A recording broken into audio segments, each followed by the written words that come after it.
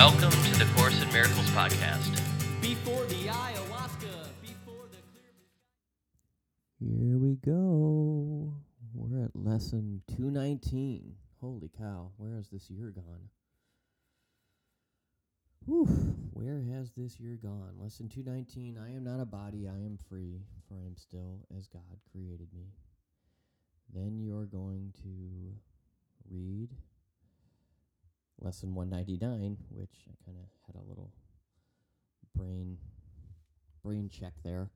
I am not a body, I am free. So lesson 199 is I am not a body, I am free. So you're saying I am not a body, I am free, for I am still as God created me. And then you say, I am not a body, I am free. And then here's the prayer. I am God's son, be still, my mind, and think a moment upon this. And then return to earth, without confusion as to what my Father loves forever as his son. Wow,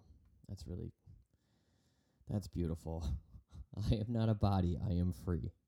Then you're going to say, I am God's son, be still, my mind, and think a moment upon this, and then return to earth, without confusion as to what my Father loves forever as his son. I am not a body, I am free, for I am still as God created me. So that's just one of my favorite prayers I think that I've ever read in this course. Let me not wander from the way of peace, for I am lost on other roads. Oh, this is the wrong one. Fast forwarded. That was a beautiful one too. I'll read this again. I am God's son. Be still, my mind, and think a moment upon this, and then return to earth without confusion as to what my Father loves forever as his son. You say, I am not a body, I am free, for I am still as God created me. So, it's Sunday night as I record this. I hope that you had a great weekend. I hope that you had a beautiful weekend. I got the proof of my book, Undercover Angel.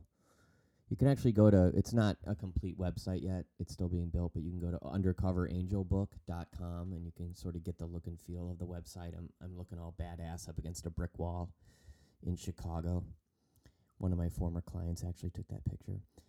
But it's getting closer and closer and closer, so I found a couple of mistakes in the book, so some editing mishaps, so I had to email the formatter and have her handle them. So we're just set to release on the 15th still, but we're just ironing out the last remaining kinks, and it is go time.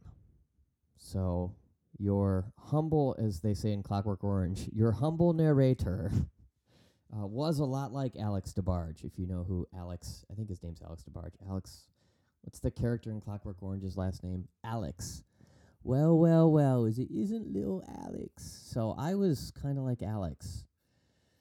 Your humble narrator was kind of like Alex. And I never understood back in the day when I was like a kid, when I was like 13, 14, just barely getting into punk rock, why the older punk rock kids who were like 16, 17, 18, they would always wear these Clockwork Orange.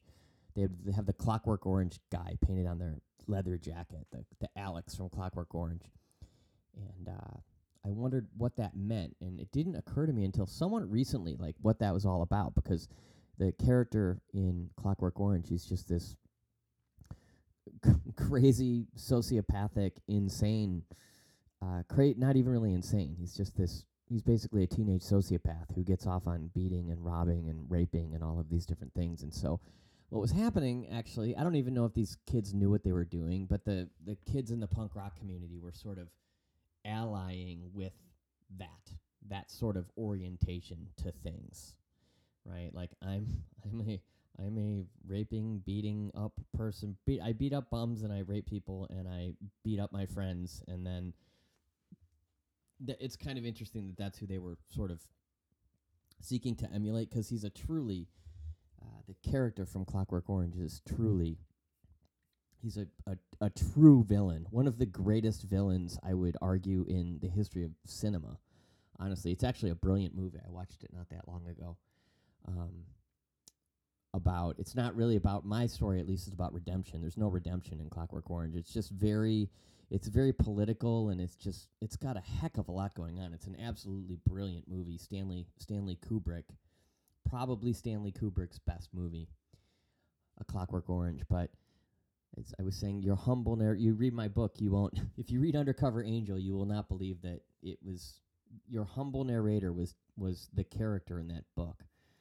And I stole that, your humble narrator, because when he's narrating, that's an Irish accent, but when you're narrating when you're watching the movie and you're hearing him narrate it, he refers to himself as your humble narrator.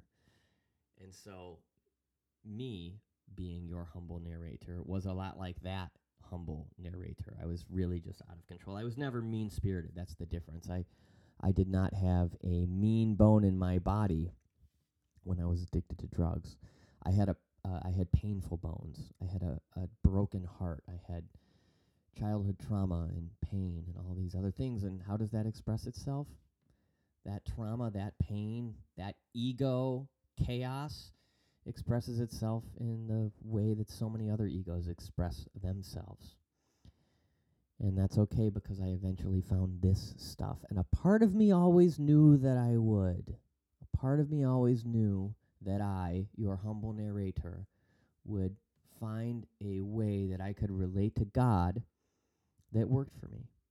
Started out with the 12 steps, and then here we are, and I still like the 12 steps, and I've done a little bit of the spirit medicine too, here and there, not in years, but it's beautiful to find a way that works for you. I'm glad that this one is. Talk to you soon. Bye-bye.